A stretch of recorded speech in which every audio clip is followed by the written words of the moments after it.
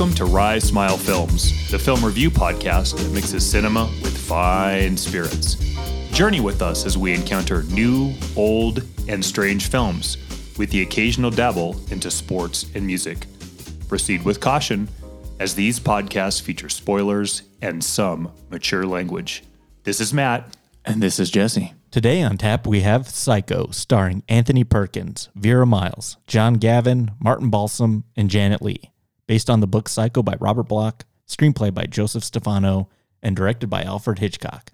Welcome back to Rise Smile Films. What are we, 3.5 years in? And finally, we get to 1960s Psycho. Yeah. This had to have been a long time coming, or a film we will cover this at some point in the duration of this podcast. This is a big one. This is a heavy hitter and just film in general, Psycho. Yeah, from the files of we'll get there eventually, and there's 5 or 6 other ones in there that keep coming up. We at least can take one of those out of there because there's a lot of things that are long overdue. Yeah. But this is long overdue. This is a big one. So, yeah, we're going to have a lot to talk about today. First, we're going to start off with we got, just trying to finish off some of our bottles here. We got about 4 or 5 bottles we're going through. This is Pinhook. I think the horsey's name on this one is Bourbon Heist. Yep. So, Pinhook's really great. I like how they wax their bottles. Each one's got a different color, but they name every different barrel after a different racehorse. But this is a pretty good bottle, so cheers. Cheers. Yeah, not a bad drink. But Matt, before we get started here, I got just a couple things I want to mention to you, just to kind of get your thoughts on. First thing, trailer dropped that later this week for Legendary Pictures Netflix exclusive release. Comes out next Friday, actually. Their new Texas Chainsaw Legacy reimagining. And I watched this trailer, and I don't think I've laughed at hard at something in a really long time, but there's a moment halfway through where these kids in danger call this old elderly woman of, "Can you come help us?" And it's supposed to be Sally, the lone survivor from the original film, literally pulling a Laurie Strode, and I swear I thought she was going to say Evil Dies Tonight as she's loading up her thing to come save these kids with shotguns and stuff. I was like, come on, Hollywood, what are you doing here? Not a copycat industry at all, is it? Not even a little bit. Oh, it looks bad. It does not look like a good movie. Of course, I'm going to watch it next Friday, but wow, I just can't believe it. It was just like it was like Halloween Kills all over again. Yeah, we'll see. Of all the ones to reimagine, it's shocking that they did that one. And they're doing that thing too, where it's like there's the original, and then ignore all the excess that existed from the 80s. Remakes and whatnot. So that was the first thing I wanted to mention. And then I think this came through yesterday. Shooting started on Universal Pictures Renfield yesterday. Nicholas Hoult is Renfield, and I think Nicolas Cage is Dracula. Yeah. You excited for that Hell one too? Yes. I think we've mentioned that before, but yeah, that has the potential to be pretty wild. And maybe the Dark Universe not in its original conception, but with the Gosling Wolfman and that maybe harkening back to some of these older Universal monsters. That could be pretty cool. Maybe they're still trying in their own way. Yeah. And if not, you mean Invisible Man was good enough as a standalone? Like, I'd be happy with just, good movies with that. If we're going to do the blueprint for how to build a universe, obviously Marvel's the go-to. Mm-hmm. It's really simple to do. Sure. All you have to do is have a cameo here or there that starts the interconnectivity. Sure. So, look, I'm holding out hope. I don't know if I want Tom Cruise empowered by the ghosts of the powers of the Mummy to be the Tony Stark of this. Linchpin, yeah. But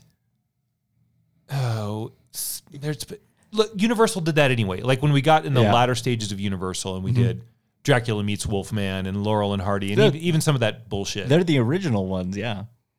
That's all you have to do. Yeah. Someone's got to be able to figure out how to do like a new creature from the Black Lagoon, because other than its brief appearance as a Gillman in the Monster Squad, no one's ever tried to resurrect that character ever again. So that's the one I would like to see. I'm really curious to see how we're going to do with this Nicholas Hoult and Nicolas Cage pairing in this. That could be wild or horrendous. It could be really cool. It could also be a total train wreck. Yeah.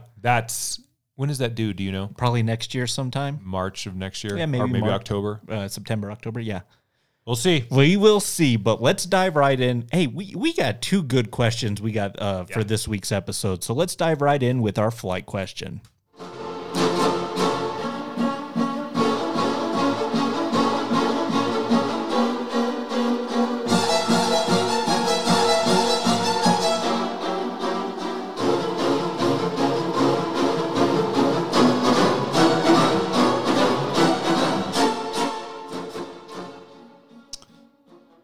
Amity, in honor of, I almost said Bernard Herrmann's music, in honor of Marion Crane's unfortunate turn off the road to end up at the Bates Motel that rainy night, which we'll get all into here in a little bit. What an unfortunate turn of events for her character and an unfortunate destination. So of any film locale, film vacation in film history, what are 3 places you don't want to go to for your vacation? Don't want to go to. Yes. Well, I think the first one that I don't want to go to is Amity Bay from Jaws. I'm going to double down on you with number 3 because that's also my pick as well. There's a lot of problems there. A lot of problems. There's a mayor problem, first of all. Yeah. He's keeping the beaches open when there's this shark swimming around. But, man, I love the ocean. I love getting in there. I've done battle with sea creatures before. Jellyfish have gotten me before. But I don't want to tangle with, as Quint says, 25-foot great white. No. Yeah, no way. Right. I don't want to end up like the Kittner boy. Or the dog. Yeah. Pippet. Pippet! Pippet! Yeah, Amity Island. Yeah, maybe I'll hang out on the shore. I'm sure they got some great local seafood there, but man, and then for people just in general, what Matt Hooper says in Jaws is actually true. Shark attacks occur in like really shallow, like 5 to 10 feet of water. It's not like way out there in the ocean, so Great. no way. Yeah, great. What about your second place? Where aren't you going? The Overlook Hotel. Yeah. No hard pass.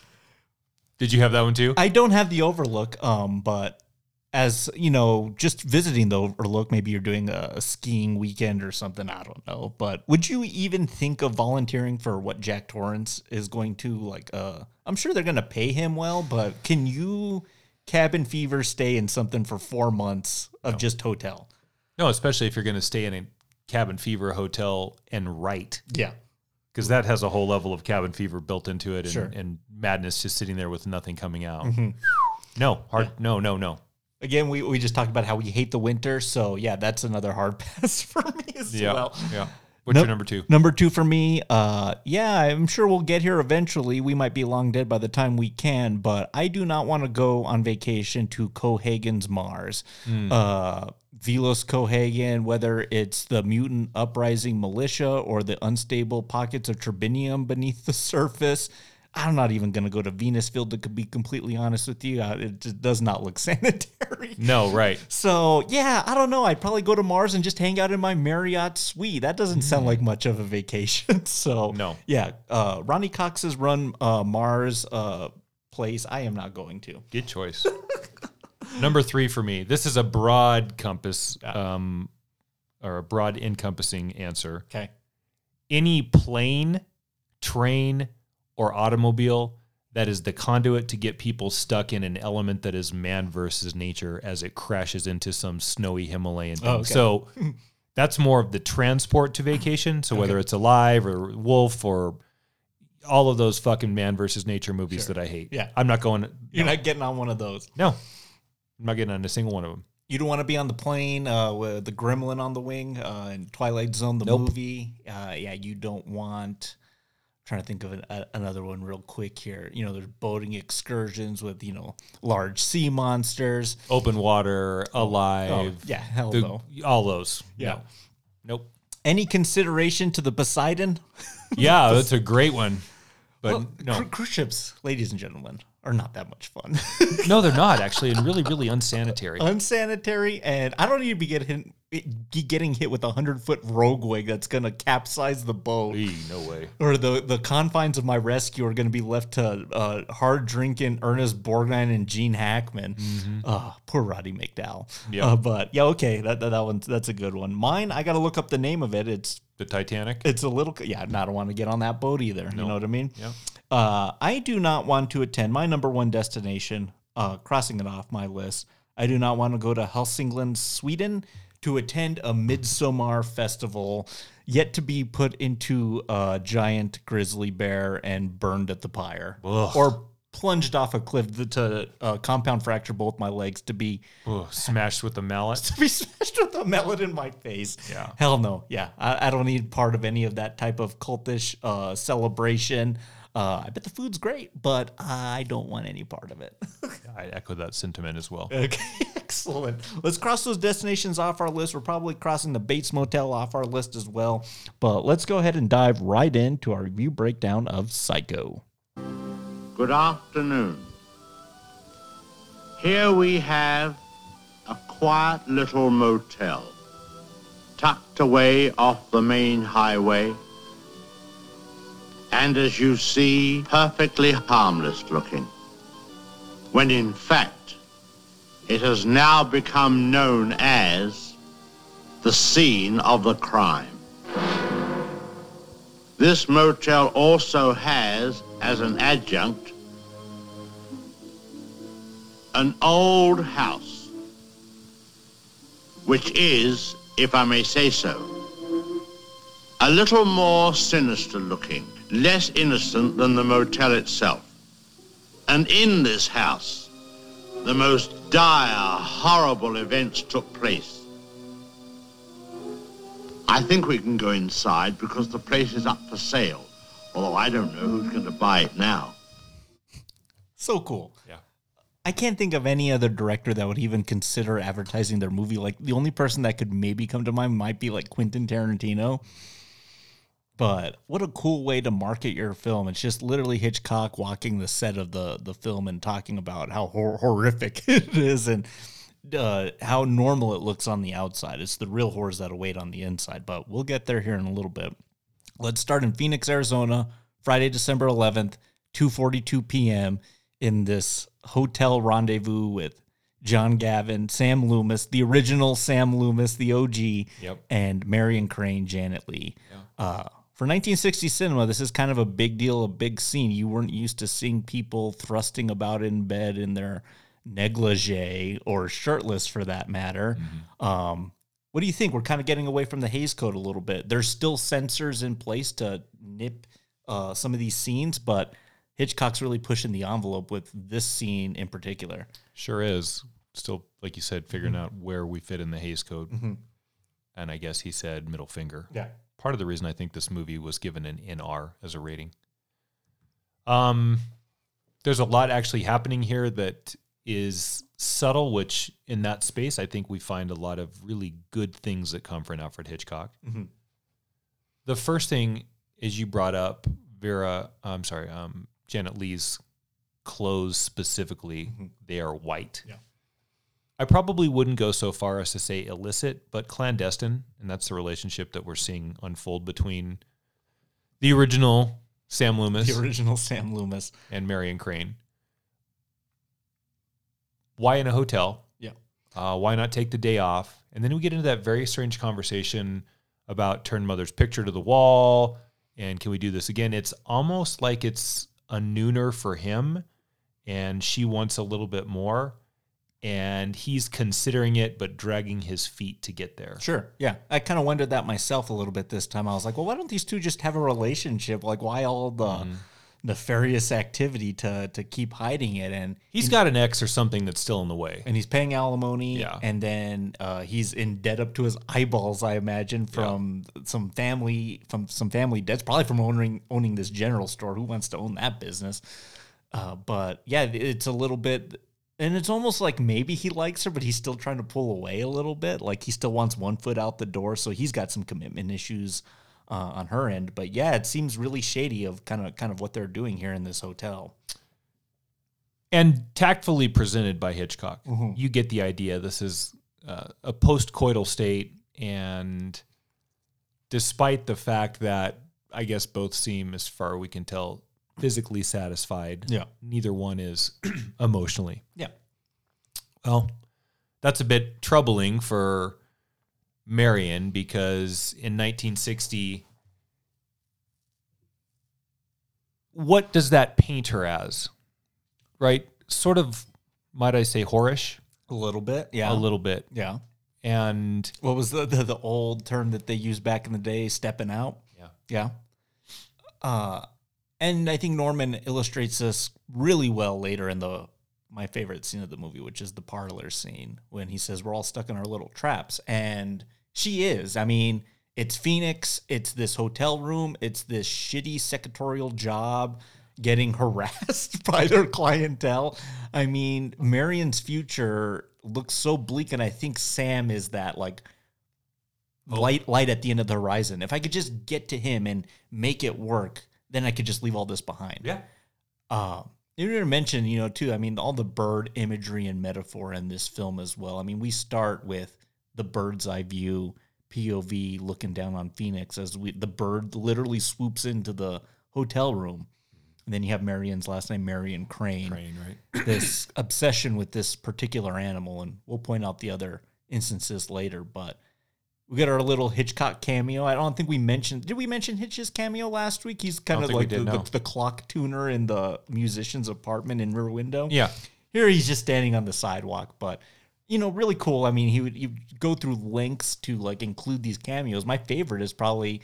How's Hitchcock going to show up in Lifeboat? But at the beginning of the film, there's a floating newspaper of, like, a dead man, and it's him. Yeah. So he found ways to do it no matter what. But here she works at this secretarial job, a real estate company, I think. And is this the Hitchcock's daughter? Yeah. The secretary? Pat Hitchcock. Pat Hitchcock, yeah, I thought so. You know, and they're talking about all this and that. And then this, like, kind of like oil baron, I imagine, comes in and really starts flirting it up with her. And even Pat Hitchcock mentions he was flirting with you. He probably wouldn't flirt with me. He noticed my wedding ring. Wedding, yeah, that's it. But he's doing something pretty crazy here, almost maybe a little reckless. I mean, $40,000 in 1960s money is probably still a lot of money. Yeah. And he's just, I guess, looking to buy some land and is just offloading it on this company. And the kind of the warmish manager of this place is like, I don't even want that in the building. So take it, go deposit at the bank. And you know, when Marion sees this money, she's probably like, now what if I could do something with this? What if I could just disappear and here's my starting allowance, so to speak. So then she gets this idea. So we go back to her apartment. We're not in the hotel anymore, but there's been a change that's happened from the beginning to this scene. This is huge. So yeah. If you look at the same outfit that she is wearing after she leaves the bank with the $40,000 now stolen in her possession, she has decided to change her underwear from white to black. At its basic level, white and black, if we're going to play the forces of good and evil, or light and dark. Yeah. It seems to then be okay to have some clandestine semi-affair at 2:00 on a Friday afternoon.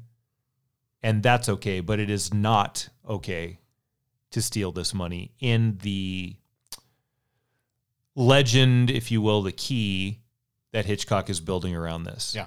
All of a sudden, she has crossed some line, and because now she's changed into black, she's a tainted or less than pure woman.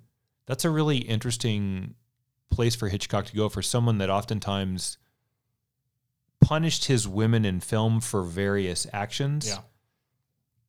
The sex is okay, I guess, but theft isn't. Yeah, that's crossing the line. $40,000, like you said, is a lot of money. And she's buying herself a way out. And I mean, she makes that transition too before she's even committed the act. I mean, she hasn't even gotten in her car and is down the... Yeah, at this point, she's not really guilty yet, is she? She's just holding on to the money. It's just the thought of it. It's like the what if aspect of it. And that color change is so significant because later when we have the cleansing moment of, well, I'm going to go back and make things right, then, you know, you kind of get that. There's a juxtaposition there between this scene and then that specifically. We haven't talked color, you know, a lot, maybe probably since Shyamalan and Unbreakable, and how he is really good at using colors. And, you know, much like when we talked in The Sixth Sense, I mean, he's very much a Hitchcock, you know, modern Hitchcock. I mean, that was the label given to him. And that was something, you know, it's crazy that Hitch is doing that in a black and white movie. You know what I mean? Where color is going to literally mean white or black. Right. And we're able to make that distinction based on a brassiere color. And again, the taboo natures we're getting into. But she gets in the car and she's getting out of here. She's going to do it. And I always really like this moment too, when she's supposed to be at home, like with a migraine. Can I go finish out the day from home? And she sees the boss and the oil man crossing the street. And he just kind of gives her a double take of, thought you're supposed to be at home. Yeah, homesick. And then we get the Bernard Herrmann music, and she's committed now. You know what I mean? There's no turning back. And so she's going. And I love this. And we get it more before she gets to the Bates Hotel, this conversation she has in her head of, what she thinks they're saying about her. This paranoia of she was supposed to come in and deposit that money in there. Oh, you better go over there and call her apartment, call her sister, and this and that. And she's already like freaking out about it. Yeah. But she's got to stop off on the side of the road. And this is kind of, another bit of a slip up, but another good suspenseful moment, I think, by Hitchcock. I kind of want to know what you think about this whole sequence. Probably about 5 or 6 minutes here. She gets stopped by a highway patrolman. He's like, "You fell asleep? Are you kidding me?" And he's like, not buying it like from the get go. And he never takes his like aviator sunglasses off. I think he's played by James Remar in the remake. This particular highway patrolman. Oh, yeah. I don't know why I remember that specifically, but this guy's just like giving her a real hard time about it. It was like, so you turned off, you fell asleep. Yeah. Now, is that a crime? Can I go on my way? And he follows her into whatever the nearest town is. And she's like, I got to get rid of this car. They're going to be looking for my plates, my thing. And so now when you go buy a car, they run a credit check and they make sure you're good, that the car ain't stolen. Here in 1960, she's able to offload it and just pay $700 for this new car. Handshake and some cash will work too. And I like how paranoid she is because she wants to get out of there as soon as possible. And this guy is asking her, do you want to test drive it? Do you want to do this with it, that with it? And then the highway guy pulls up and he's just like watching her, much like Michael Myers watching Laurie from The Classroom. Yeah. And you're just like, this guy knows. Like, what do you think of this sequence? I mean, this is not like booze scare spectacle, but in terms of getting caught before you're able to even get out of town. Like, what do you think of all of this? I think it shows how worried she is about the actions that she's taken and terribly afraid of the consequences for these actions. Mm-hmm. She's thinking legally. Cops are going to throw me in jail. I'm going to lose my job, shame, humiliation upon my family, whatever else might go along with that. Mm-hmm.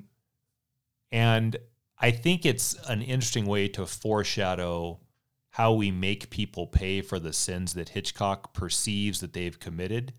Because although she's on the right path of mitigating the things that might change her life consequentially for this theft, she's completely off base when it comes to exactly what's really going to happen to her. Mm-hmm.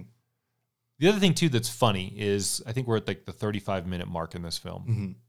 We are thinking at this point that this is a movie about a money heist. A money laundering scheme. Yeah.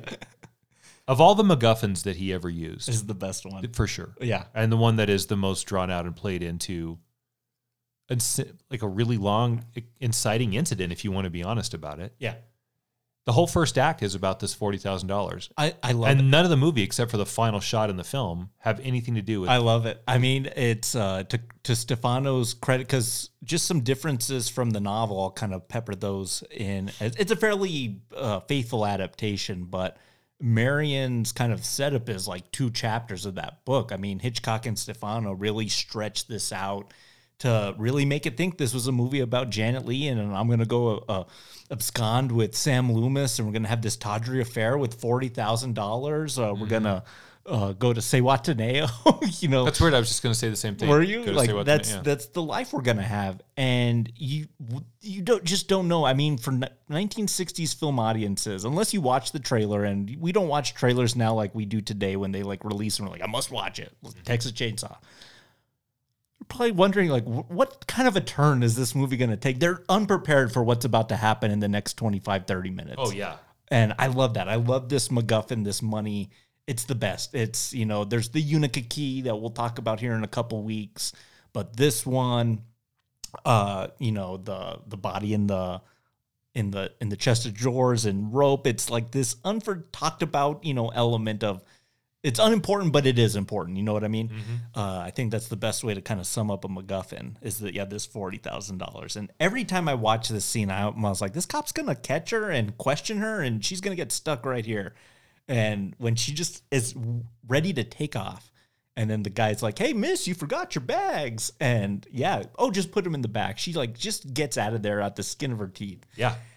And then this downpour deluge of like this thunderstorm that's going to force her off the road down the highway. And to Hitchcock's credit too, I mean, he made this film. Paramount wanted nothing to do with this. I think he had a contract with them, and he had made Vertigo and, Rear Window and the North by Northwest with them. And like, Hitch, we need another movie from you. What do you want to do? He's like, I want to do Psycho. And like, no, you're not going to we don't want to make that type of movies. He's like, I'll do it. You don't have to pay me.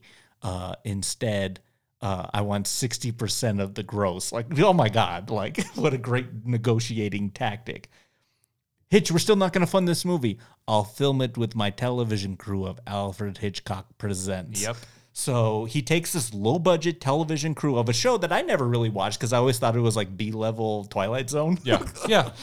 And he's going to make this movie with this real low-budget crew with next to no money. And there's a shot here coming up when she's pulling up to the Bates Motel, and Hitch puts the camera in the driver's seat of the car because he really wants to get a good shot of the Bates Motel neon lights. Amazing. I mean, people weren't doing that in 1960s cinema. They were doing static shots at a table talking like we're talking at the mics right now. Yep. Just the uncomfortableness of how that looks like to Marion and then us, the viewer. And for those that have seen it more than once, you just know, oh man, like now we're in it. Now we're in the devil's threshold here. Mm-hmm. Introduce Mr. Anthony Hopkins. Excuse me. Perkins. Anthony. Hannibal versus Norman. Yeah, that'd be cool. Yeah. Mr. Anthony, both based on Ed Gein. Ed Gein to some extent. So here we have Anthony Perkins as Norman Bates here. I love this performance. I think I prefaced last week, this is one of my all-time favorite film performances. And I like how neurotic and nervous he just is. I mean, he's charming, but like an uncomfortable charming. It's like he's going to extra lengths to impress the girl that he likes. Yeah. You know who he reminded me a lot of watching it last night was Andrew Garfield. Like if they made like a biopic of Perkins, like I could see him doing that. Even the way he plays Peter Parker in those Spider-Man films is kind of like this nervous, kind of jittery kind of dude. I see that. Yeah.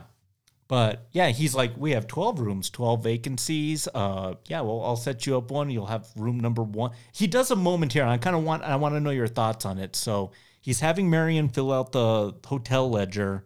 She puts Marion Samuels, so taking her and Sam's first name and kind of creating a name. Where are you from? City's all I really need for the books. And she looks at the paper, it says Los Angeles, and he puts Los Angeles, and it almost looks like he's about to give her a different room key, and then he goes to room number 1. Yep. Now, we know room 1 has the peephole in it. Peephole, right. What do you think it in there? Is it, big city woman, like I've never met one from here before, or what's your interpretation of that? Because I think that's fairly important. I think it's the struggle inside of Norman that we're seeing play out. If he gives her room 6, she's probably Gonna go to sleep? and just have a normal night. Yeah. But he is aroused by her. And so putting her in room 1 gives him access to all of the things she's trying to hide. Now that's a loaded comment. What I mean by that is there's a lot that she's trying to hide. If it's this car and the money and this getaway and this affair, I guess you could say. Yeah. But what she's also trying to hide when it comes to Norman is just her body, her naked self. Yeah. So even though Marion, having committed, as Hitchcock has defined it in this film, this heinous crime of $40,000 theft, is trying to limit the consequences for her decision, he is saying it's going to get you in some matter-of-fact way regardless. You can change the car, you can change your name, but I don't want to say fate, but there is almost a role of fate here. The rain, it happens to be Bates Motel. Yeah. There's plenty of other places she could have stopped. But as we move through this interesting phase with Hitchcock, if you take this and then you take Marnie, there's something about women and theft that he's trying to either work with or interested in to create great story. Now, in between those is obviously The Birds, but to a certain extent, Vertigo has a bit of a theft feeling in it too, because that's like a stolen identity. Marion getting to be or having room 1 as her chosen location for this is really loaded because I think the number matters too. Like it'd be obvious if it was 13. Yeah.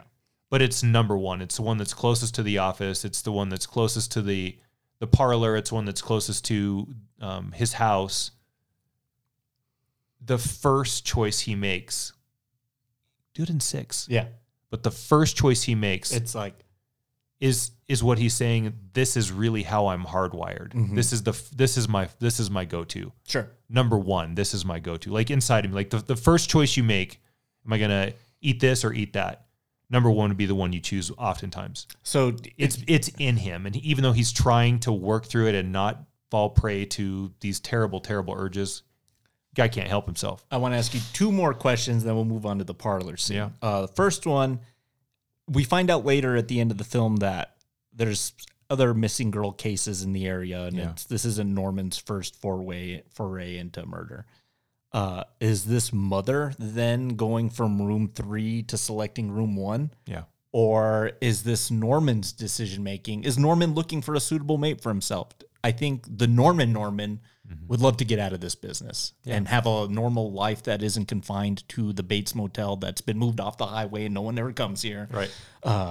I think it could be one or the other. I mean, that's kind of an ambiguity that Hitchcock likes to play with. It's mother's intention of, oh, good, pray, or a suitable mate, and let me see where this goes. Let me see if I can woo her a little bit. Yeah. I think you can kind of interpret it both ways here. But this parlor sequence is really interesting, and there's like it's a tale of 2 halves. I'm going to play some audio from both of them. Do you go out with friends? Well, a boy's best friend is his mother. You've never had an empty moment in your entire life, have you? Only my share. Where are you going? I didn't mean to pry. I'm looking for a private island. What are you running away from? Why do you ask that? No. People never run away from anything. The rain didn't last long, did it? You know what I think? I think that we're all in our private traps, clamped in them, and none of us can ever get out. I see this very much, and I want your thoughts as well, as like an interrogation scene. And to me, my interpretation of all interrogation scenes is they're an undressing of the other person. Yeah. Trying to figure out who they are underneath all those layers. It's like peeling an onion back. And so he's trying to find a little bit out about Mary. And that's how we find out, she's kind of running away, which he doesn't tell her, I stole $40,000. But he kind of figures she's in some sort of trouble, why she would end up here. And then she's trying to figure out a little bit more about him. Oh, how come you never leave? Do you go hang out with friends? I think, a boy's best friend is his mother. Red flag number 1. But I think she learns a little bit more about him as well, but a little bit mainly more about herself, because it's at the end of this conversation when she's going to realize, I'm going to go back to Phoenix and make things right. Do you almost feel like you're watching them on a first date? Sure. Yeah. Have that conversation of get to know me, get to know you? Yeah. It's almost what it feels like. Asking all those same questions? Sure. I think you forecasting, is this a suitable mate for me, is absolutely spot on.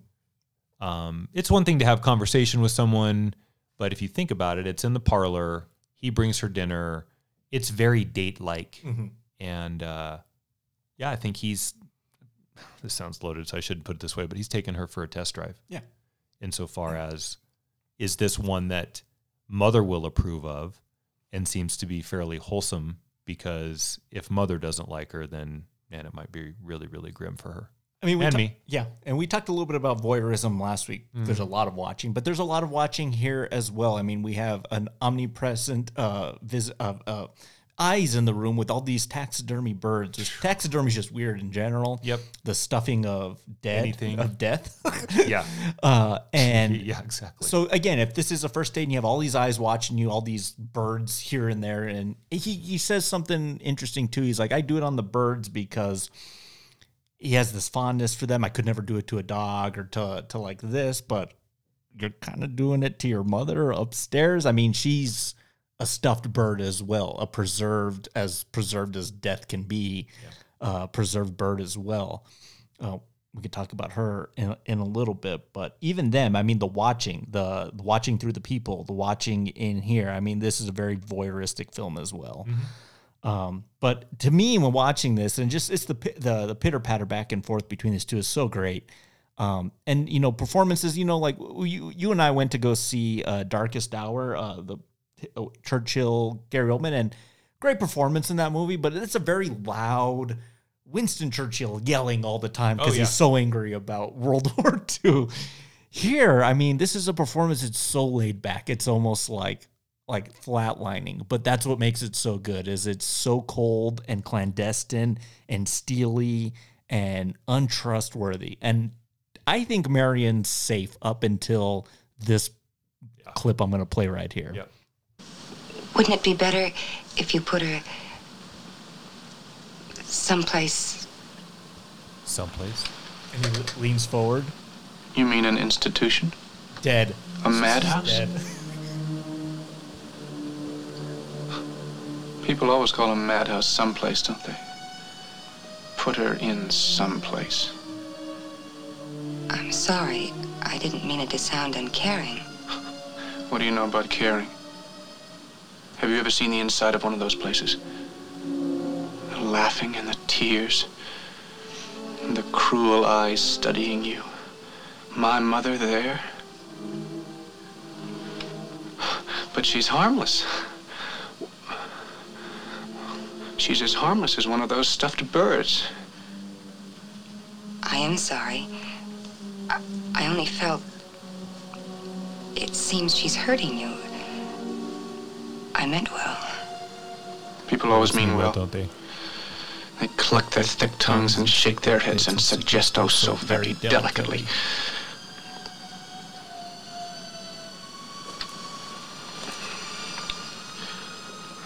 Of course, I've suggested it myself. But I hate to even think about it. She needs me. It's not as if she were a maniac, a raving thing. She just goes a little mad sometimes. We all go a little mad sometimes.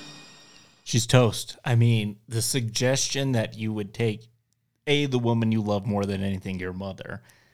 Why don't you go lock her up in a nursing home where they just let you sit in feces and pee yourself and they come in late?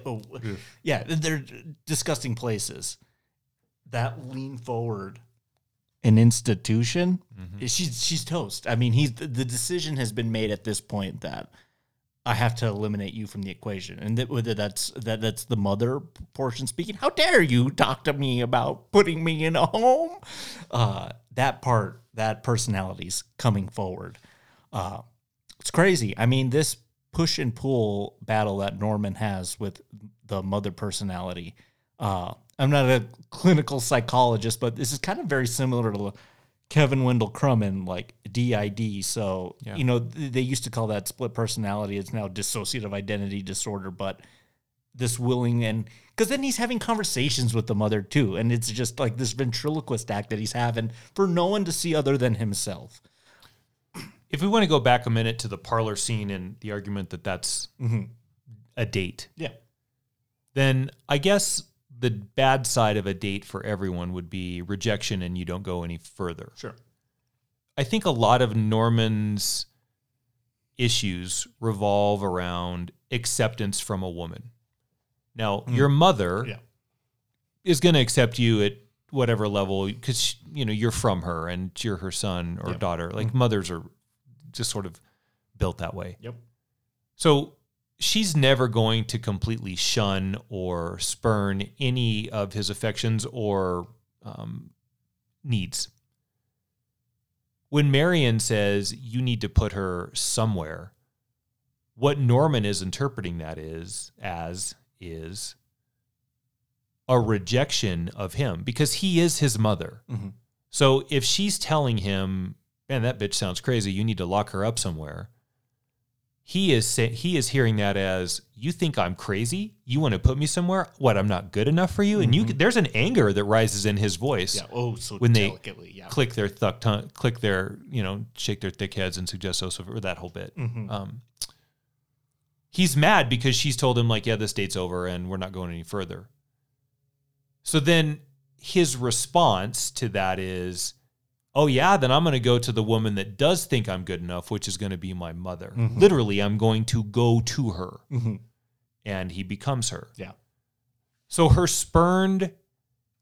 spurned advances, if you want to call them advances, or his spurned affections from Marion's point of view, even though she doesn't know she's doing it, is another chapter in, I think, what is a really long novel that he has written over many, many decades over the problems that he has with women.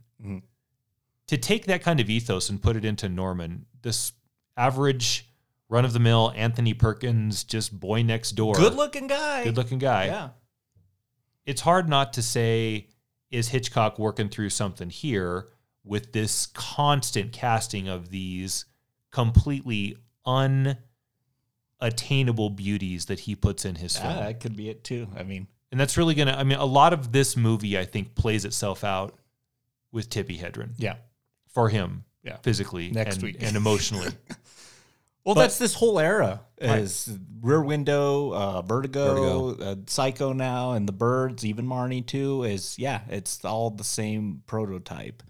But, this ends, and it ends with Marion kind of deciding, I'm going to go back to Phoenix. I'm going to make things right, but I'm not going to drive now in the middle of the night, which she should have. So she goes and writes, I took $700 from the $40,000. I'm going to pay them back this much. I'll keep the car, I guess. And I'm going to go take a shower and just wash myself of all this nonsense. He peeps at her.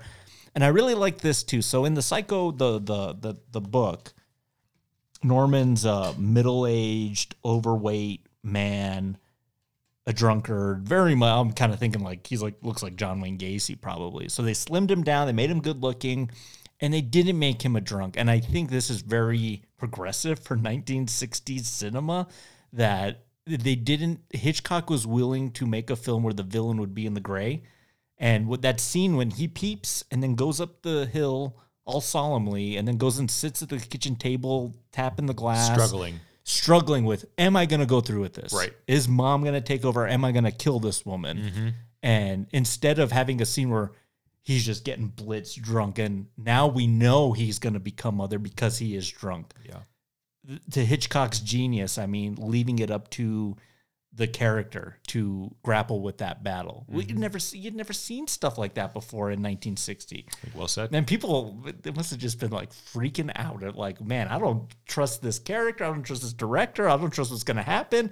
And then we get this scene coming up here. It's before you play the sound. Yeah. Man, he's flirting with the anti-hero bit. We're not quite there because Norman doesn't have enough good traits to like fully be anti-hero. But you're trying to find enough to redeem him a little bit. He's making him, okay, this is a key point in a lot of character development on the page and then transferring to the silver screen. You need to give your bad guy something that the audience can at least hang some bit of hope on, because that creates empathy. Yeah. And you do feel bad for Norman right now, especially when you hear when he makes the sandwiches and you can hear his mother bitching at him all the way down in the parlor from the house that's above the hill. So loud, yeah. You're thinking, oh my God, who is that? Yeah. Jesus, that poor guy. He comes down all sad with this tray. Yeah. Which is whet her appetite with my sweet son or whatever Yes. that crazy line is. So, yeah. And then, like you said, the casting to not make him ugly and belligerent, just this nice, good-looking guy that seems to be friendly enough. Yeah, it's not Ray Milland, it's Anthony Perkins. Ooh, well said. So perfect. All right, let's hear that sound. So then we get this moment here. We get the flushing of the toilet. First flushing toilet in film history. We had never seen when she flushes the numbers down the toilet. And she's going to get in the shower and almost like a baptism, wash herself. I've heard that called in, talking about this film. This washing of the corruption. And now she's going to go back to Phoenix, a new woman. Yeah. But then this happens.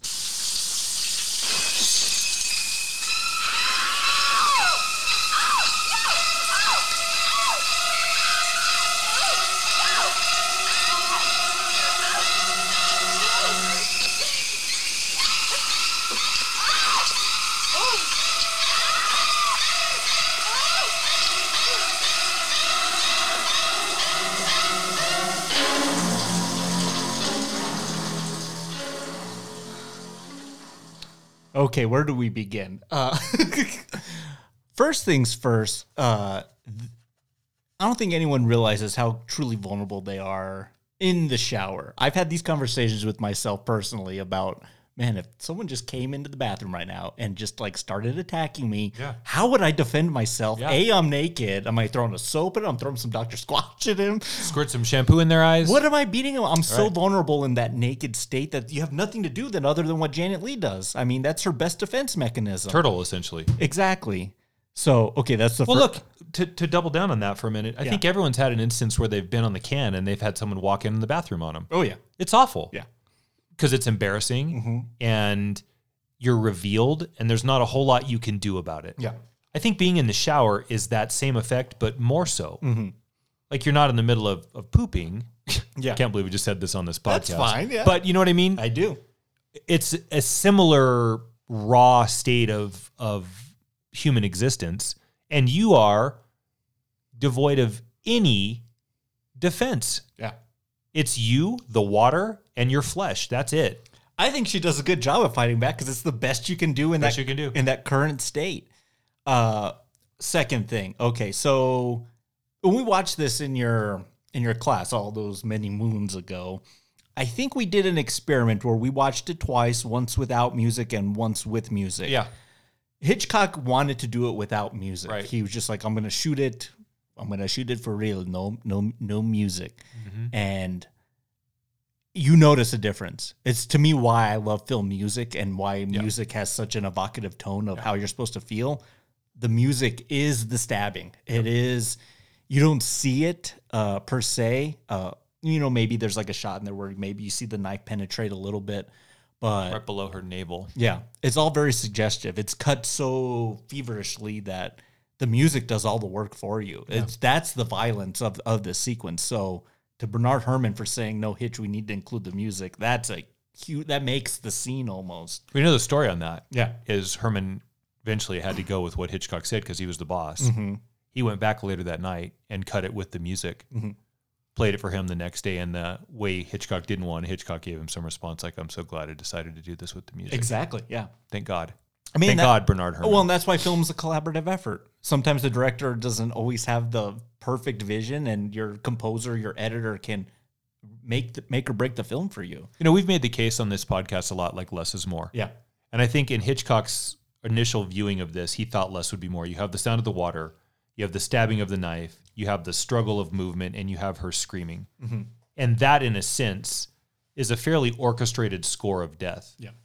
But in the opposite of less is more, the music on this is more is more. And if you think about, if there's no music in this, do we get do we get all of those theme songs? Probably not. Do we get the Empire? What's it? The Emperor's March. The Imperial March? Yeah. Like, do we have any of that? Probably not. Yeah, not these like evocative, villainous tones that mean evil. We're going to get to, or maybe we're not. Maybe this is it. Like the influence that this film had, especially in the slasher horror genre. Oh yeah, this is the birth of it. Yeah. In this moment right now, which on a lot of lists, this is the most memorable scene in film of all time. I saw 4 or 5 different lists that had this as number one. Probably not going to argue with that. Hard to. Well, you put yourself in a 1960s cinema and everything you've seen before, and Humphrey Bogart and Cary Grant and Jimmy Stewart and Lauren Bacall and all these Hollywood films that have made a certain way. You watch this and you get to this scene. No one had ever seen anyone murdered like this before with a knife. Everyone's always shot. I got to shot you with my gun in film noir. No one had ever seen anyone killed like this. So this is huge. But it's tantamount to the staple for so many other genres. And I don't just mean slasher horror. I mean, we have theme songs that now accompany characters. Yeah. And I think this moment is wickedly influential for that going forward in film. Yeah. But the fact that Norman's weapon of choice is a large butcher knife, I mean, that's evocative of slasher. But what we get into is the whole penetrative element of that. Right. I mean, that's the large phallus that he's using because Norman, if we don't get into that because It's 1960s cinema still. He's probably impotent as well. You know what I mean? Yeah. All this psychological mind sure. games that his mom's playing with him. He probably couldn't even get it up with Marion if he wanted to. Yeah, you're probably right. This is it. It's done through this scene. So That's come up 2 times in the last 2 weeks is impotence. Yep. Hitchcock, maybe. You said it. He might have needed the blue pill, but ladies and gentlemen. Yeah, he might have. So of all the things that go into the technical elements of this shower scene, and there's lots of like trivialistic moments on how he did it. Which is Chocolate syrup. Which is your favorite of all those? Well, I think the chocolate syrup's good. That's very innovative to have something viscous and with volume to look good in black and white. Yeah. And because it is black and white, we can't show real gore, so this is the next best thing. What I really appreciate about the scene is that pull away zoom in from her eye. That scene's amazing. I love that. If you all go and watch that very, very close, you got to watch it hard. As the water goes down the drain, we pan out to Marion slumped over the side of the bathtub with her face on the tile floor. It looks cold and wet. It just feels awful. Death. It just feels like death. As the camera pulls further and further away, if you watch her left, I think it's her left eye, the one that's on the tile floor. Yeah, I believe it's her left eye. It jigs twice. There's 2 little jiggers that it gives that feel like the last little bit of life. The death rattle seeping out of her. That was done because she, was forced to keep her eyes open for that long. Yeah, I can't imagine. It's just a natural response. Sure, yeah.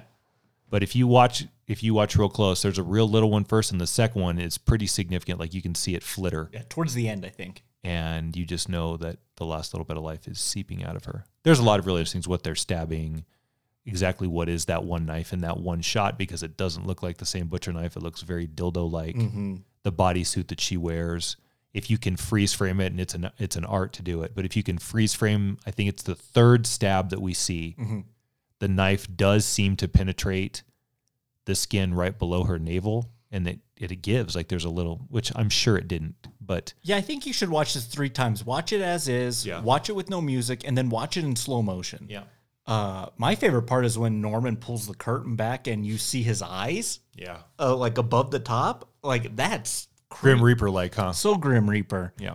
The last thing I want to say about it is in the novel, she's beheaded in the shower. Obviously, you can't do that in the 1960s. Have her head rolled down into the drain. But that was probably, again, less is more. I don't know if I even want to see that. You know what I mean? Yeah. But now we get, oh, God, mother, blood, and the cleanup. And I love the change. I mean, to me, the real Norman comes down and is horrified at what's taken place. Yeah. Covers his mouth and the bird picture falls on the floor. Of course, it's a bird. And then, he's got his mouth covered and is trembling for 5 seconds and then puts his hand down and he goes right to work. Time to get to work. Cleanup. Yep. And then the cleanup is meticulous. Like he's done it a time or two? Exactly. And he has. Yeah, exactly. So I'm going to clean it up with the shower curtain. I'm going to mop the drain. I'm going to flush this. I'm going to make sure all this is out. I'm going to wrap her in the curtain. And I'm going to grab the money that's hidden in the newspaper on the nightstand and throw it in the trunk of this car. Now, brutal. Now, when we talk about traps and being confined, if Norman opens up that money, is that enough of an escape for him to get away from the Bates Motel? Yeah. Yeah. Brutal. Yep. It goes into the trunk with the body and into the tar pit behind the Bates Motel. Wow. I love that scene too when he puts it into the pit and it's it almost looks like it's not going to go fully in and it's stuck and he's just eating that candy corn. Again, candy corn is disgusting, but this nervous, fidgety nature of Norman Bates, and then it goes in and he's like, okay, we're good. Yeah. But are we good? Now we're going to get the whole investigatory element of this film here with Sam Loomis, Vera Miles, Lila comes in and is like, do you know where Marion is? Is she hanging out in this general store with yours? I don't know what you're talking about. She hasn't been seen in a couple days. Maybe she came up here with you. And so they're both they don't know what's going on. And enter Martin Balsam's detective, private investigator, Arbogast. Arbogast. Who's...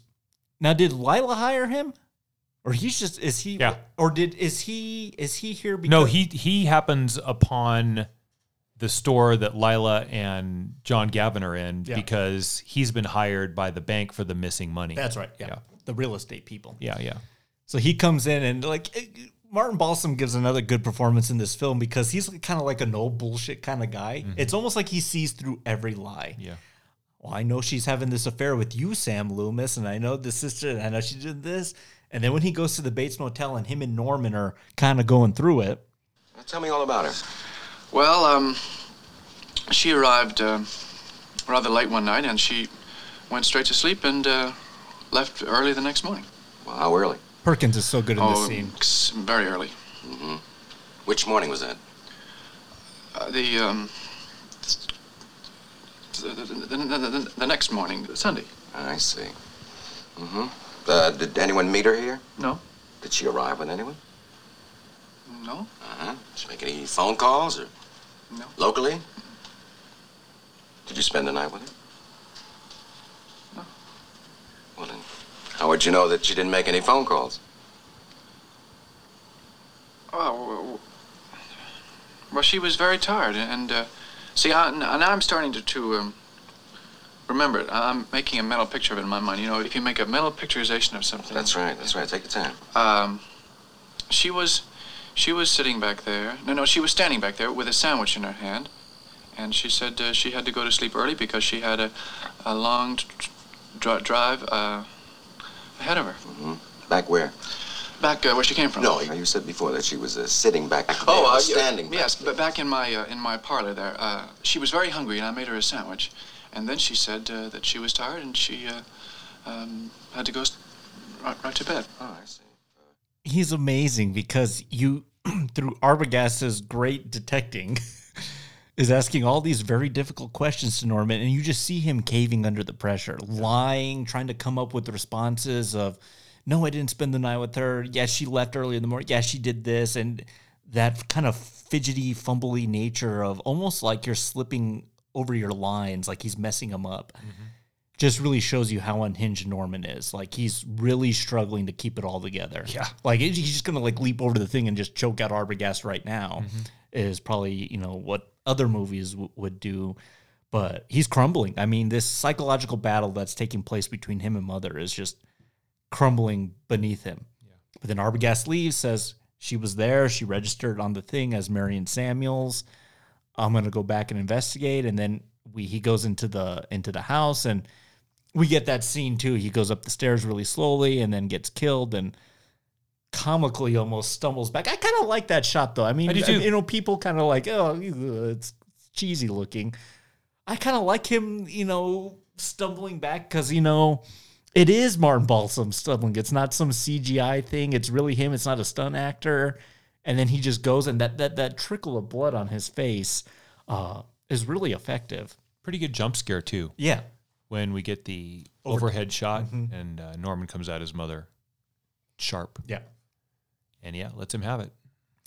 2 questions for you here in the coming scenes. So one of my favorite moments of the film is when Sam Loomis comes to the Bates Motel. Arbogast! And Bates is over there by the tar pits or whatever that mud pit is. And he just like looks over and the camera pans into him, the shadowy, steely, like death stare. Man, that's evil. Yeah. Like that's a monster that we haven't seen in cinema ever. And you should be scared of what that person's capable of doing and how the rationale of why he's doing it is, man, I wish Time Machine, I would go back and just see A, music festivals because I love music, and B, old films just so I could see how people reacted to these things because how could people, and then Hitchcock had that crazy thing of no one will be admitted into the movie after it has started. They must have lost their minds watching this. I can't imagine like the nervous like Protestant mother in row 3 watching Psycho just being okay with it. Mm-hmm. There's no way. And even for the non-troubled by the images, to start fresh with a brand new female lead because the big one that was top billing on the posters and the recognizable name is gone 48 minutes into the movie or something like that. Just starting fresh with someone new. It's a bit exhausting. You think this is a bit of pay it forward for Vera Miles? Because remember in our Vertigo, she was supposed to be the Kim Novak and she got pregnant, so she couldn't do it. So is this Hitch being like, you couldn't do Vertigo, but I have a role for you in Psycho? Yeah. Yeah. So, okay, the second question I want to ask. So after he kills Arbogast, And Sam comes to investigate. Norman has this crazy conversation with his mother. I've had enough with you, mother. And just, what are you going to do with me, Norman? Yeah. And he goes and takes her from the upstairs bedroom and goes and puts her in the fruit cellar. Psychologically, thematically, what do you think that represents for Norman? Trying to take that and bury it in the Repress recesses it. of your mind. Yeah. Bury it. Yeah. Yep. What better play than like a fruit? And people had fruit cellars back in the day. Yep. But I'm going to take this decrepit, decomposing corpse and go put it in there. And maybe I'm making some progress on getting better. Jeez. Maybe not. I feel like Norman's crumbling and, man, they're going to find out about me and they're going to find out about everything I did. But Arbogast is missing now. Marion's missing. So Sam and Lila. That crazy scene, too, with the judge and the judge's wife of like, I helped Norman pick out his wife's burial outfit. Periwinkle blue. Periwinkle blue. And then when they go to church the next morning, of course they went to church. And then she's like, I already went over there. Everything's fine. You know what I mean? And that's not good enough for the characters in this film at this point. No. Until I see it for myself with my own two eyes, I'm not going to believe it. So they go pose as a married couple at the Bates Motel, and they got to find out what happened to Marion. I mean, they find the little piece of paper in room number 1 there. 40,000 on it. Yep. And it proves she was here. Something was here, but we need to go look in the house because, like, again, to doubling down on what Grace Kelly was doing, the seeking of the female for adventure. And I'm willing to cross that threshold and go into the unknown. Yeah. Grace Kelly did it, and now Vera Miles is like, I'll go into the house. I'm okay with it. Sam's like, you will do no such thing.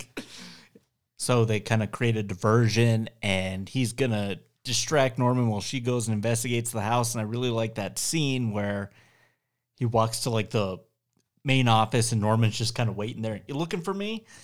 And then it's almost like he knows what they're doing. He's like, he's privy to what they're investigating and doing. And they get into a nice exchange and, you know, into a battle of fisticuffs as Marion's kind of going through the bedroom. And I love that dent in the bed. You know what I mean? Like, how long has this body, has it been there? Yeah. And everything looks very well kempt. As was. So some OCD tendencies with Norman Bates as well, probably. Do you get the feeling that Vera Miles and John Gavin are on the road to becoming a couple too? Maybe. Feels a little bit like it, doesn't it? Yeah, it seems inappropriate to go there now because of Marion's predicament. But yeah, why not? There's a strange parallelism happening here. This is what John Gavin did with Janet Leigh. Mm-hmm. They got a hotel, seedy or otherwise, in the middle of the afternoon and spent some time together. Yeah. He's doing it again now with her sister. Very strange that this parallelism revolves around the same man, because I've always thought that John Gavin and Perkins are close enough appearance-wise in this film to not be done on accident. Now, he liked that kind of looking guy. Yeah. Like, that's how he liked his men to look like that in film as well. Yeah. Exception of Stewart. Yeah. Maybe that's not true, is it really? Because Yeah, Sean Connery, he fits that mold too. Grant. Yeah, okay. And so what's his name? And Rod Taylor. Yeah, the time machine. I'm not quite sure what point he's trying to make there. I'm not sure where those two similarities are going, other than maybe John Gavin is part of this insofar as an exciting or exhilarating element for Norman to look up to that makes him all the more aggro. John Gavin might be a nymphomaniac, and he just goes from one person to the next, and that's why he doesn't want to commit. It does seem sort of, that need seems to be more fulfilled in John Gavin than it does Sam Loomis than it does in Norman, right? Yep. I don't know. Did you know Gavin was in the running for Dr. No, James Bond, 1962? Oh, wow, I didn't know that. I didn't think they wanted to go like with like a full American actor. They wanted it to be like a Brit or like from the UK. Interesting. But yeah, I think there's some screen tests that exist with him auditioning for Bond. Interesting. Which is, I only know him from this movie. Yeah. So they get in the fisticuffs. She's investigating. It's weird up there. She can't quite put two and two together, and the audience is probably like, I don't understand this. Because then there's his Norman's room as well, right? Yeah. And so then she's hiding in the fruit cellar. Norman comes to the front door, and then I noticed this last night. So Lila's not hiding very well. She's like pressed up against like that banister that leads to the basement, and Norman does like a. I think he sees her. I do too. And he's like, you know what? Mother's coming out, man. Yeah. And so he goes upstairs, changes real quick, and she goes in, thinks she sees Mrs. Bates and. Mrs. Bates.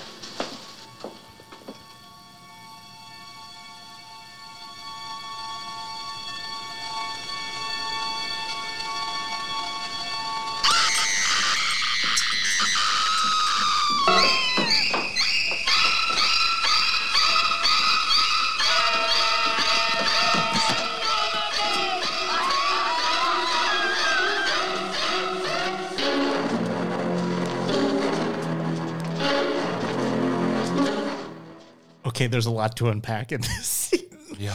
First being that reveal turn of skeletal mother, great reveal. Vera Miles has one of the all-time best screams in any horror film ever. I mean, it's amazing. And then Norman in the threshold, dressed as mother, knife erect. Yeah. When we watched it in the class, I mean, I think in 1960, it's an old film, 50, 60 plus years old. People are like, he looks so silly. He's dressed as cross-dressing.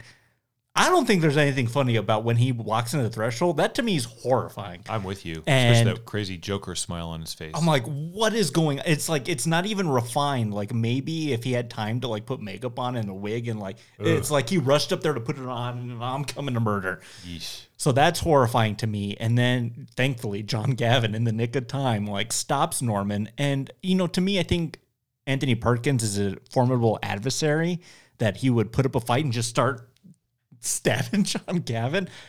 But what Gavin does is he starts unbuttoning the buttons of the dress. And to me, that's the veil of Norman's personality. When that starts to come off, it like weakens him. You know what I mean? Yeah.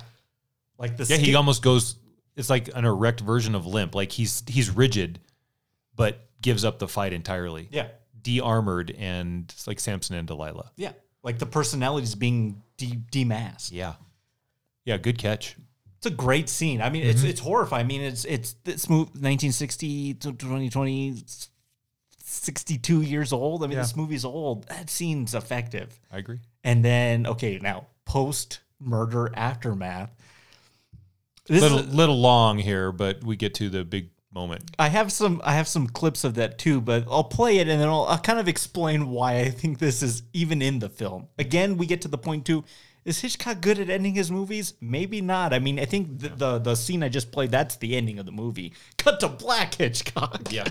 But here we got to tie up all the loose ends and this, and I'm kind of glad he does for this film specifically with Norman later. But let me play this. You have to go back 10 years to the time when Norman murdered his mother and her lover. Now, he was already dangerously disturbed, had been ever since his father died. His mother was a clinging, demanding woman. And for years, the two of them lived as if there was no one else in the world. Then she met a man. And it seemed to Norman that she threw him over for this man. Now, that pushed him over the line, and he killed them both. Matricide is probably the most unbearable crime of all. Most unbearable to the son who commits it. So, he had to erase the crime, at least in his own mind. He stole her corpse. A weighted coffin was buried. He hid the body in the fruit cellar. Even treated it to keep it as well as it would keep. And that still wasn't enough. She was there, but she was a corpse. So he began to think and speak for her. Give her half his life, so to speak. At times, he could be both personalities, carry on conversations. At other times, the mother half took over completely. Now, he was never all Norman, but he was often only mother. And because he was so pathologically jealous of her, he assumed that she was as jealous of him. Therefore, if he felt a strong attraction to any other woman, the mother's side of him would go wild. Crazy. Well, what is up with this Chetty Cathy here going on here in the sequence? But kind of some of the stuff he was talking about, that's Ed Gein. Yeah. Ed Gein took his mom out of the grave, kept her up at the house. He didn't like dress as her, but he wore like skin suits of like bodies around town and people he was killing. Yeah. So bowls that he was eating out of from the tops of skulls and like lampshades from vulvas. Like the Ed Gein house is a nightmare. Yeah. Robert Bloch lived 40 miles from him. How about that? That's what kind of inspired him to write the novel in the first place. But I think the other issue brought up, or the main issue brought up, is does he know how to end his films? Mm-hmm. This is a very heavy exposition dump in a movie that hasn't been really troubled with that. Huge dump. It's like 5 minutes. I do kind of like this, although the parlor scene is almost 8 minutes long.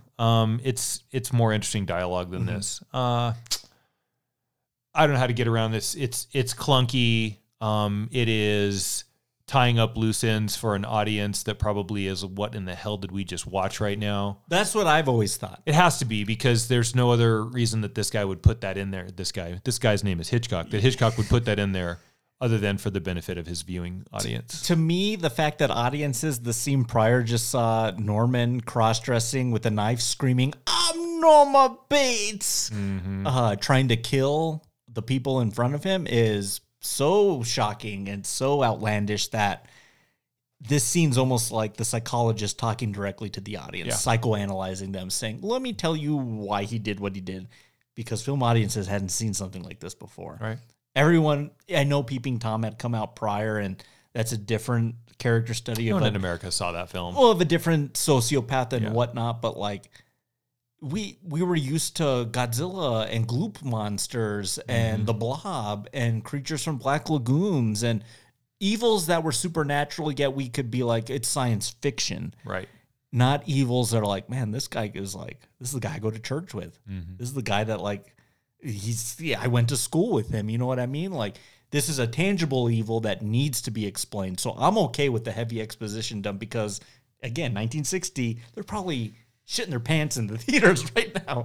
Is Eyes Without a Face 61? No, I think that's 57, 54, 56. Yeah, okay. So that's even a little, but again, foreign. No one saw that. No one's watching that in the States. So for a full-blown name like Hitchcock, 1960 cinema, this is pretty important. Yeah. But, you know, that scene ends, and I always appreciate, you know, Vera Miles, but did he kill my sister? Yes. Yes, he did. Like, she's still waiting for the truth, you know what I mean? And no one knows where the body is. Right. So we cut from that. We know Norman's a psycho. He asks, he's a little cold. Should I go give this to him? Yeah, sure, go ahead. And then he goes to the thing, and this is the part that always trips me up, is when the guy goes and gives the blanket, and we're, like, in the hallway, and the little voice goes, thank you. Ooh. Oh, that, like, what's that coming from? I'm not even going to swat that fly. Yeah, that scene's crazy. I mean, it's like, they caught me, and it's this internal battle he's having with the mom and Norman's self. And I hope they are watching, and they'll see he wouldn't even harm that fly. To a slow triple dissolve, which is Norman with that crazy little sinister smile up underneath his brow, and then Mom's rotting corpse, and then the grill of the car coming up through both of them from the swamp or tar pit or whatever. Brilliant. It is. It's so good. Yeah. Now end your movie, Hitchcock. That's great. Oh, perfect. Yeah. So there's just so much to talk about. I mean, you know, everything, all the aspects with the birds. I have a few little anecdotes here. You know, this film came out, you know, initial reception was mixed. I mean, critics were like, yeah, it's good. I don't know if it's great. I mean, it's not that good. But over time, I mean, the reception improved. It was a big box office hit. It was the biggest hit of Hitchcock's career, money-wise. Again, nominated for 4 Oscars, including director, didn't win. He purchased the rights to the book for $9,500. Yep. Pennies, man. Pennies. Let's see. Yeah, huge problem with the censors. They had issue with the shower sequence, the opening post-coital scene, and then the toilet, again, because we hadn't seen that before. The no late policy had been done before. Clouzot, speaking of Eyes Without a Face, Clouzot, the director. Oh, no, that's Franju. Yeah. Get my French guys mixed up. Clouzot did Wages of Fear. He did it in France with Les Diaboliques. That's a great film as well. That is a great we might think about covering that. Maybe we just do French horror one day. Ooh. Do Eyes Without a Face, that one, and then do maybe a French extreme horror film. AFI, we talked about those countdowns that they used to do that they didn't do anymore. 14th best film of all time, 4th best musical score, 2nd best villain, and number 1 best thriller on its rankings. Sure. And then I want your initial thoughts here. There's 3 sequels, Psycho 2, 3, and 4. I actually saw Psycho 4 recently, which was direct to, I think, TV movie. Henry Thomas plays Anthony Perkins is in it, and he calls into a radio show, essentially confessing his whole life story. And Henry Thomas plays a young Norman Bates, and Olivia Hussey plays Norma Bates. And then you kind of get it as well, did these two ever bang? You know what I mean? And the sexual tension between mother and son. That movie's not terrible. It's actually a fairly decent sequel. And Psycho 2 is pretty good as well. Yeah. 3 is a disaster. 3 is a disaster. Jeff Fahey. The remake, shot for shot, Gus Van Sant, Anne Heche, and Vince Vaughn. What's your thoughts on it? I hate it. Yeah. Yeah. I don't know who at Universal thought that was a good idea. No.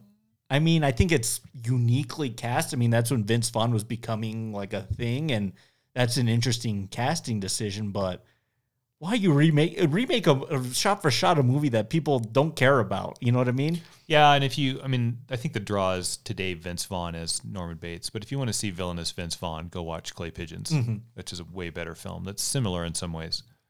I'm not sure why they chose to do that either, because all of the subtlety that worked in the original didn't work in this one, because it is shot for shot, but not entirely. There's a couple of weird moments in there, especially when he's masturbating. That part, and then when Marion gets stabbed in the shower, and there's the cow and the rain, and that bondage chick with the bandage over her eyes, and essentially what that film did was make you appreciate the subtlety and the less is more of the original. Yeah. And then the last thing, the show, Bates Motel with Vera Farmiga and Freddie Highmore. I thought a couple seasons that were pretty good. I've actually never seen it. The first 2 seasons I really liked. Should I check it out? Yeah. Okay. They make a huge mistake at the end of the first season. I won't tell you now because I don't want to spoil it. Okay. Had they gone the route that they were going and then killed before they got it to go anywhere, I think they really had something. But it got to be pretty ridiculous in seasons 3 and 4. It made it 4 seasons. Wow. Yeah. Ladies and gentlemen, that's Psycho from 1960. We did it. Yeah, we did it. But before we wrap up, we got to rate it. We got a couple questions for you. What's your favorite tasting note of 1960 Psycho? It's the shower scene. Yeah. It's so on the nose, but it is because it is. Okay. It is because it is. Yeah, that should go on the Psycho tombstone. I got to pick the parlor scene. Yeah. Again, I appreciate a good interrogation dialogue sequence that's telling us a lot through very little. And that scene does both. Yeah. Okay, let me cue it up here, but what's the moment for you in Psycho? It's me with him downstairs in the fruit cellar in the doorway, dressed shoddily with a knife, looking like the Joker, the cross-dressing Joker. I'm with you. I don't think it's funny. I think it's pretty scary. Screams, I'm Norma Bates. Yeesh. Yeah. Yeah. I would pick that one, but I noticed this last night, and I've always really appreciated this moment, the slow pan in of him at the tar pits, Arbogast, and he just looks over you come over here, I'm going to get you. That's the moment where I think horror films changed. It was, we're done with these gleep glop and hoodoo and poodoo and voodoo creatures, aliens, and now the monster's next door. It's man. It's this psychotic. Now you're going to get films like Texas Chainsaw, Black Christmas, Halloween's 18 years out. Things are going to change big time. The Italians are going to be really paramount to that with the Giallo films and Mario Bava and what Argento's going to do. But this is it. You're seeing it unfold. The film monster's changing, and it's man. Yeah. So who's the master distiller on Psycho? It's Hitchcock. It has to be. Perkins is an honorable mention, but I love the fact that he said, okay, the studio's not going to support this, so I'm going to use my television crew, and I'm going to do it for nickels on the dollar. So cool. And still, because it's black and white, which helps some of it, cost-wise, where it was able to tackle such new material in still a Hitchcocky, thrillery, artistic way that's smart. And there's a little bit of humor in here too, touch here and there. Especially like when Sam tells the guy, why don't you go out and get some lunch? Go out and eat it. I brought my lunch, sir. Why don't you go out and eat it? There's some funny parts in there. It's him. He's just a master at his craft at this point. Yeah. I don't even need big money to do it. I'm so good at this. I'll just storyboard the shit out of it, and I'll do it with these 6 guys on my television crew. I'll do it. I'll have Saul Bass help me. How about that, Paramount? Yeah. I got to pick Perkins. This is, to me, the villain performance to end all villain performances. It's quiet. It's nuanced. It's scary. It's unhinged. It's different. It's, again, the arrival of a new horror film monster. And, again, like I said, film performances can be like, I'm mad and I'm angry and I'm not going to take it anymore. Mr. Network. Or you can do Albert Finney. Oh, so delicately. I mean, it's still so quiet, but the evil behind those words is just as important. One of my favorite film performances of all time. I think we talked about Day-Lewis in There Will Be Blood. This is right up there with me for that. How are you going to rate and grade Psycho? Just a review. We have Rock Gut, which is like a 1-star, terrible movie. Yeah. We have Well. If you go to a bar and you order a Well drink, you're getting kind of bottom of the barrel Jack Daniels or maybe Knob Creek. Call. I mean, you're getting up there a little bit. Now you're getting some fairly decent bottle. Gentleman Jack makers. The Gentleman Jack days. You remember that? Yeah. When we thought that was special. It was good. It was. Single barrel. Fairly unique. They make single barrels, and each one has its own flavor profile and its own look, and it's unique into itself. And then the top shelf. When you go buy top shelf liquor at a restaurant or at a store, you're paying like $300. Premium films, premium liquor. How are you rating and grading Psycho? First time ever. Yeah. Single barrel top shelf. Ooh. Wildly unique. Obviously, first time this had been done. And a masterpiece, despite the clunky bit with the doctor explaining he was a transvestite and all that clunkiness at the end. It's a masterpiece, but it's wickedly unique to American cinema and one of the, most influential films of all time. I was just going to say, do you think it's a landmark changing point? Certainly. Good choice. I'll go top shelf. Top shelf premium. Yeah. This is my second favorite Hitchcock film. It is important to what happens to slasher films, to horror, to just cinema in general, the acceptable level of violence and sex on screen as well. Ooh, a woman can be in her brassiere? What are we going to do with that? Then we're going to have her taking it off in 10 years. You know what I mean? Violence. What are we doing? Oh, we'll just chop a horse's head off in the next 12 years. You know what I mean? Oh, yeah, good point. Like, we're so close to pushing, and to Hitch's credit, this is why he's on the Mount Rushmore of my directors. He was the guy doing it before anyone else. Yeah. Willing to go there. And with a name like that, the guy's in the trailer, ladies and gentlemen. Right. Big deal. Guy's a big deal. So to Psycho, we finally did it. It's in the Rye Smile canon. Let's wrap this thing up with a nightcap.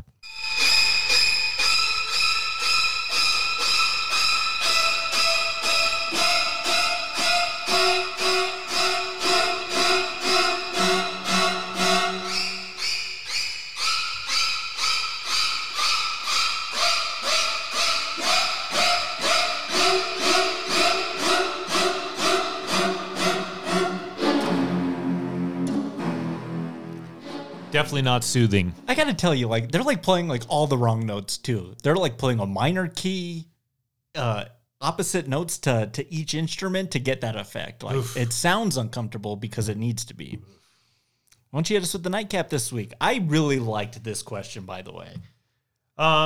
So it had to do with inspired by the shower scene. And shower science, even though I tried to type in scene, it came out as shower science. Oh, that was a typo? It was, but I like the way it came out anyway. How do you want to say it?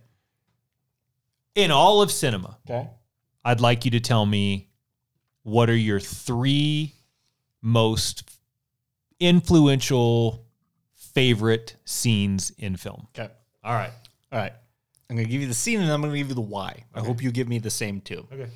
Number 3 for me, I'm going to go with, is it 54, 56? We'll do this film one day. It's again in the canon of we must talk about it. Got to go with John Ford's The Searchers. And the scene for me is the final scene. Ethan Edwards, John Wayne's inability to walk through the doorway threshold because he's a man of the frontier, and if he goes in there, he's domesticated. But the closing of the door for me also represents the closing of that specific genre altogether. It's not like the Westerns died out completely after the Searchers. In fact, Peckinpah was going to reinvent them completely, but they were never popular like they were before that. You know what I mean? Mm-hmm. In the 30s and 40s. I mean, that was a go-to genre for filmmakers in the Hollywood system. So to me, The Doorway is the closing of Ethan Edwards into the family and the frontier, but that genre altogether. Good one. Yeah. Okay, so my third is also a John Ford film. It's The End of the Man Who Shot Liberty Valance. On the train? Yeah. The reveal of this career that's been forged from this fake legacy of you weren't the man who shot Liberty Valance, even though everyone thinks you are. Yeah. And what that has given you in life, including the girl that shouldn't have been yours and all of the fame that went along with it that didn't belong to you, because John Wayne was the one that shot Liberty Valance, not you. And then in terms of film history, do you think that kind of gave way to fallible characters that were flawed? I mean, not everyone had to be the John Wayne cowboy or Errol Flynn's Robin Hood that were these amazing heroes. You could have a character like Jimmy Stewart who was... Ransom Stoddard is the beginning of the flawed hero. Like, that's an important anti-hero role. Mm-hmm. And I think a twist ending in a Western is something that you've hard to find. Good choice. Number 2 for you. Number 2 for me, I had to kind of think about technology and how it's used in films. So I thought about Star Wars. I thought about CGI. The film where I think the crux is Jurassic Park. And everyone's going to point to the Brontosaurus scene where Sam Neill and Laura Dern and Richard Attenborough are like, welcome to, and they're like in awe.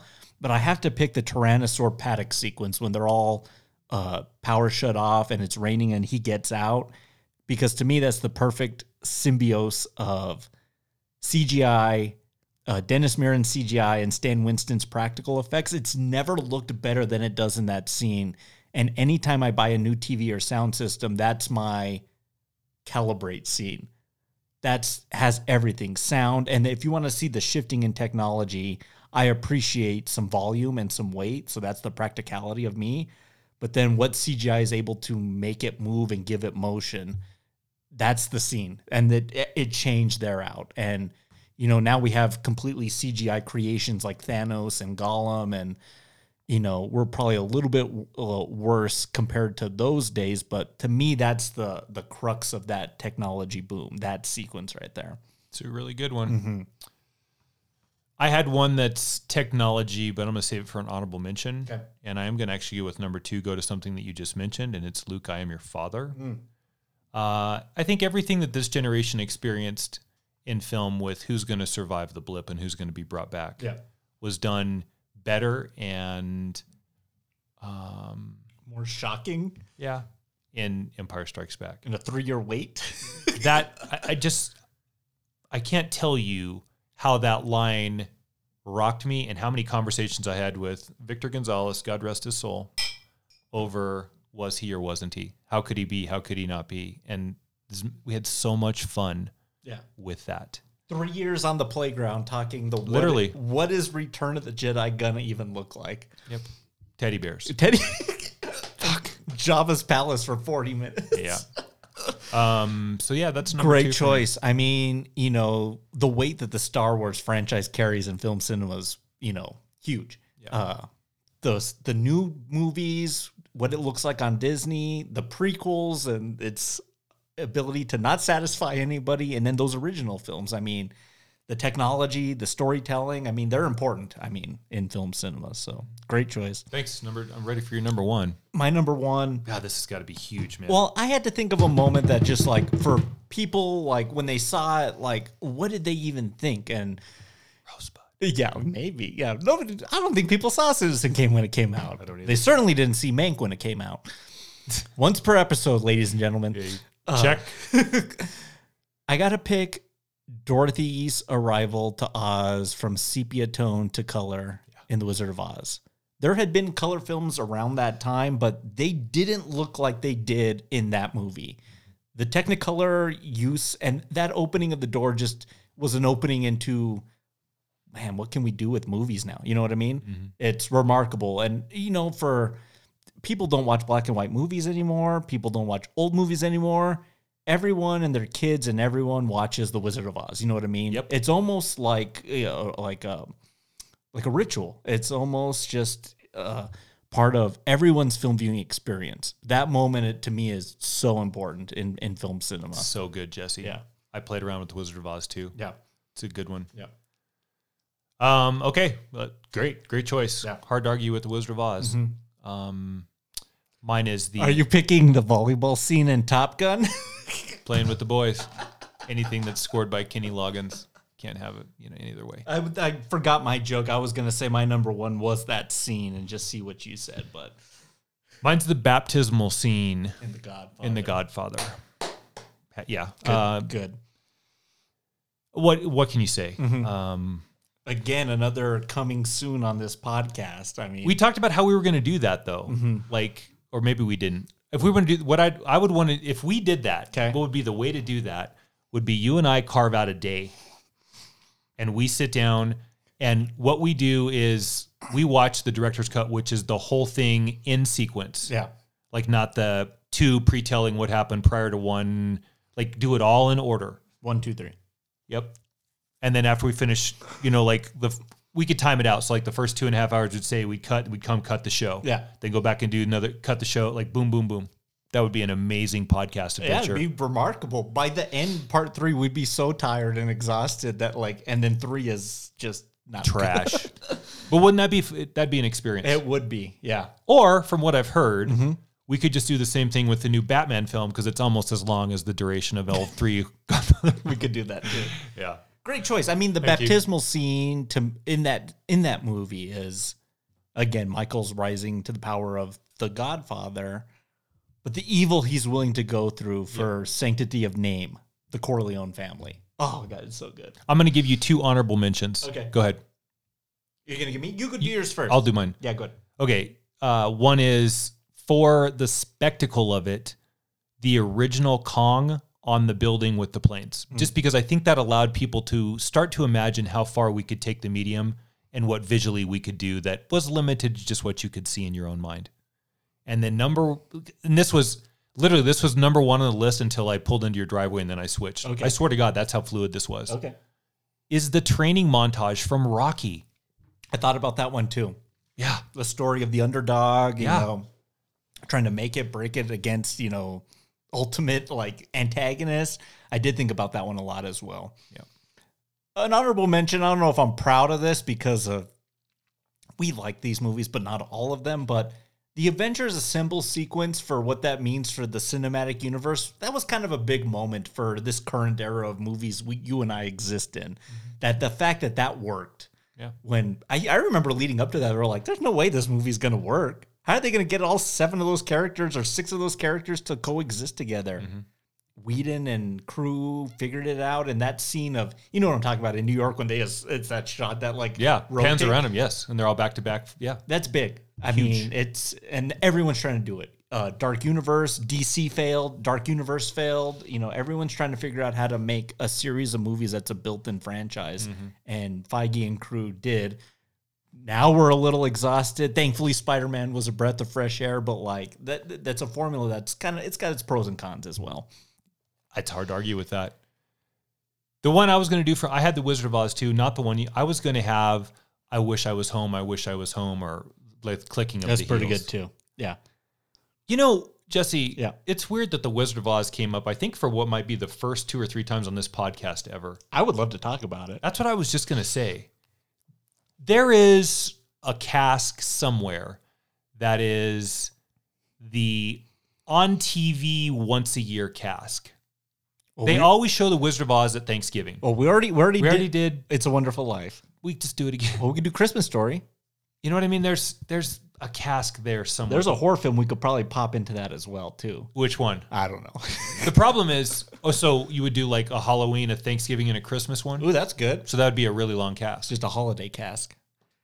The To me- TV holiday cask. The- Miracle on 34th Street instead of It's a Wonderful Life. Wizard of Oz has so much to talk about too. I Whether know. the skin poisoning of Buddy Epson or just the Henri Munchkins running amok on the set. Well, you know what? Okay, so here's another idea. Okay. We've never done a musical either. Yeah. But we could do a cast that is the introduction of music or of color into film. So if we did like Singing in the Rain, we did The Wizard of Oz, and then what? Gone with the Wind. Maybe not. There's another one in there somewhere. We'll find another one. Yeah. Do you know what I mean? Yeah. That'd be pretty good. Those are kind of important films. Yeah. And I don't really want to do a musical, but Singing in the Rain's a fun movie. Yeah, I saw that recently. The movie's pretty good. Except for the stupid ballet part, like it's all pretty damn good. Yeah. Yeah, we'll think about that. Again, we're never starved for content. There's 4 casts we just talked about in 5 minutes. Exactly. So, ladies and gentlemen, that's a wrap on Psycho from 1960. It was another heavy hitter for this podcast. It had to be talked about at one point, but we're continuing the Hitchcock train next week. 2 years later, he's going to make a little film called The Birds.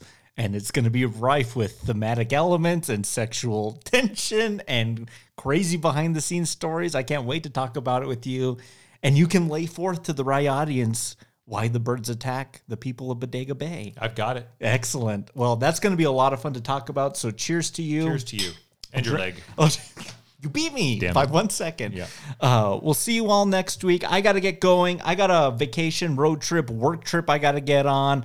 I hope I don't have to stay at the Bates Motel. But if you do want to see it, that set is as is at Universal Studios Hollywood. You can go see it. It's like the coolest thing you could go see over there. Before you go on that trip, would you mind coming with me to the fruit cellar? I got a wardrobe of clothes I need you to help me Why bring do you up. have a fruit cellar, Matt? Wow. We'll see you next week, everybody. Have a good week, everybody. We'll see you in the dark. Thank you for listening to Rye Smile Films. Be sure to subscribe to us on Apple Podcasts, Spotify, Podbean, Stitcher, TuneIn, or wherever you listen to podcasts. And be sure to leave us a rating and a review while you're there. It really helps out the show. And for Rye Smile Films merchandise, go to tpublic.com. Psycho is property of Paramount Pictures and Shamley Productions, and no copyright infringement is intended. Until next time, cheers. Oh, they know I can't even move a finger, and I won't. I'll just sit here and be quiet, just in case they do suspect me. They're probably watching me. Well, let them see what kind of a person I am. I'm not even going to swat that fly. I hope they are watching. They'll see. They'll see, and they'll know, and they'll say, why, she wouldn't even harm a fly.